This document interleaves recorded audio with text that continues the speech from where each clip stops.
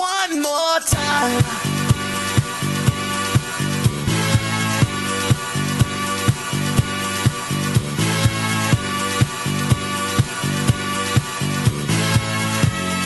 Damien Lillard to the Milwaukee Bucks. Maybe one more time, or two more times, or three more times. The Milwaukee Bucks will win an NBA championship, but no matter what happens, this was an A-plus move by the Bucks. John Horst nailed it. He's a beast. Only got rid of Drew Grayson, a 2029 pick, and they get Dame time. Kyle Bruss and Nortman across ESPN Wisconsin. Ben Bruss, Kyle Walsh, Brad Nortman, Chris Larson run the show. We are excited to be joined now by former NBA player. He's played in a world, I'll call it a world championship. I know that's a debate nowadays, if the NBA championship, world championship. He played in a world championship. Not a real debate. I agree, world championship. You're right. No, NBA finals. The best players in the world come to play in the for NBA. sure. Listen to Noah Lyles. Debate over. No, NBA finals. Shut up. He played in NBA finals. He didn't play in the Tony Smith joins us. Tony, what was your initial reaction when you heard that Damian Lillard was going to be coming to the city of Milwaukee? Dame time. Dame Dollar, man. Hey, he is a box office draw. That's what he is. Like he's somebody you come to see. Is Dame Lillard. And I think for the Bucks, they had to make a move like this. With the talk with Giannis talking about, like, I'm going to wait to see what the team does. That's a signal, right? An unsaid signal, like, we got to make a move. I don't think running it back is going to work for me again. So they were afraid of that. I think this is why you see this is a splashy move. They could have made other moves to fortify the team, but this is the splashy move. Is the splashy move the right move in your opinion? Don't know. I mean, there's definitely got a chance. There's a good track record for high-scoring duels, which we got to expect these guys to be with Dame coming in with 32 last year, Giannis 31.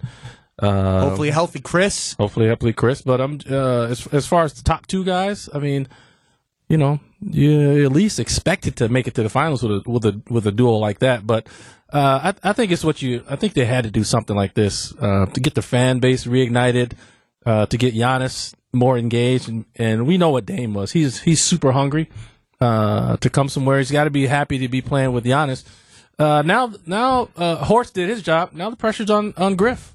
What can you put out on the floor? What kind of system can he implement to make use of these two guys? Well, that was my next question. How does Dame's game fit with the Bucks, specifically with Giannis, right? Because there's gonna be some adjustments for both, I'm sure. Yeah, they're gonna go through that phase, which it's always ugly to see, where you get two stars together. Where all right, it's your turn. Like you go, up and down the court. That's why I love like Golden State's offense. They just got a ball movement, right? Balls, and we know how from playing. Ben knows, like, the ball's going to find the weak defender eventually. You just keep moving the ball. It's going to find the weak defender, right? So that's what Golden State does. They keep their guys moving. Steph doesn't overhandle the ball all the time. He's on the move.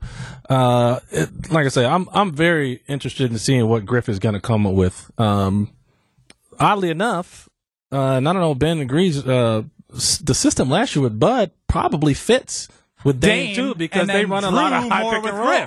Right, because defensive scheme. Right, but the high pick and roll, Dame lives in that, and he's going to feast. I mean, what are you going to do with a Lillard Giannis pick and roll? I mean, here's the thing: the best coaches in the NBA, and what you said about Griff is true. If he's a defensive guy, it doesn't matter. You have to be able to adjust to your personnel. Yes. And when you have two superstars, there are no excuses, right? You figure out a way to make it work with a guy who can get a bucket at anywhere around the court, with somebody who in a pick and roll situation will be deadly. Plus, again, you didn't have to get rid of as many guys as you thought. You still have, I think Evan Cohen, who joined us last segment, made a really good point. You still have Bobby Portis and Pat Connaughton, which, again, there is a sentimental value to everyone who was a part of the 2021 championship team. But I'd say the one I had the most sentimental value to was Drew Holiday. The value, right? Like what he did stopping them on defense, right? Pat Connaughton, Bobby Portis, you may love them, but they are assets because this is a business. So what Evan said, I think, could be true. The Bucks might not be done helping create a system that will fit within Griff.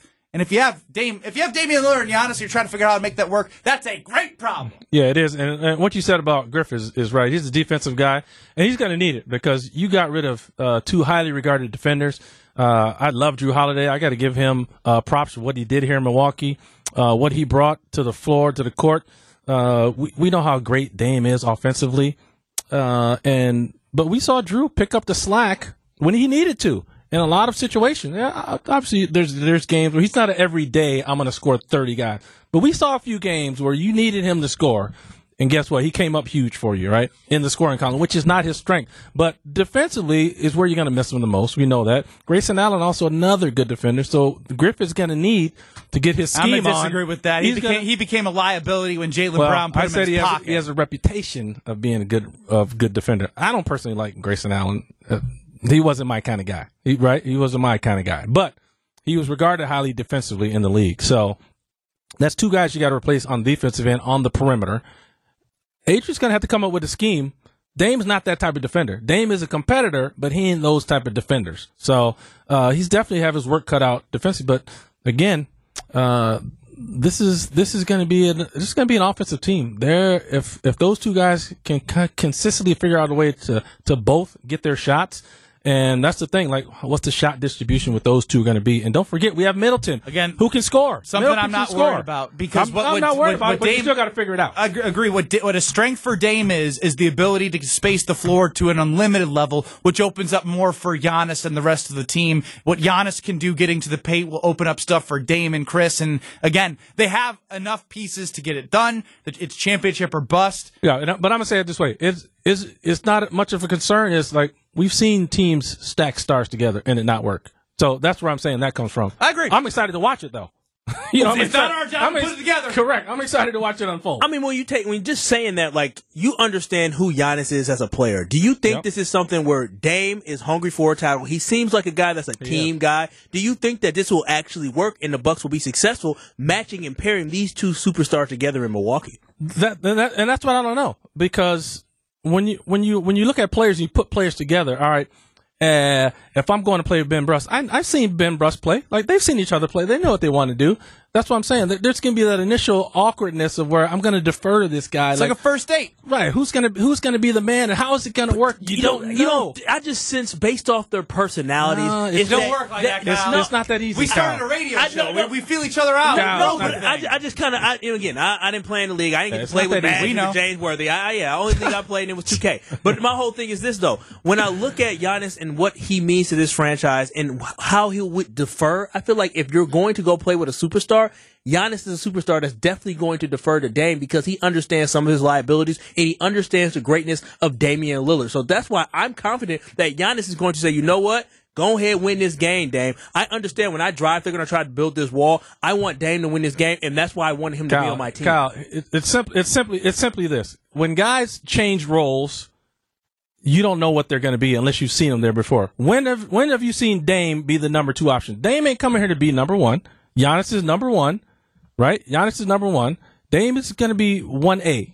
Yeah, a 1A who wants to win the title. When have you seen Dame in a 1A role? When have you seen Dame in an opportunity to win the title and play with a player like that? Let me answer for him. It doesn't matter. It doesn't matter if you've seen it or not. 100% it matters. Because Giannis is playing hot potato with the ball in Game 5 against the Heat. You know who's not going to shrink in that moment? Dame time. The man pulling up from half court. Dame time. And just staring at people. You worry too much, Tony. You guys are talking from hope. I'm just talking from strictly. I've seen guys do it. And have you seen it the other way? Look at Mikal Bridges, right? He goes from Phoenix, where he's like 4th fiddle.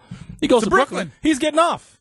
We see the type of player he can actually be. He sure went off in the World FIBA USA Championship. That's the difference. He's back to 4th, 3rd, or fiddle, right? He's not the top. He's not the guy. So I'm just saying, guys, their role changes.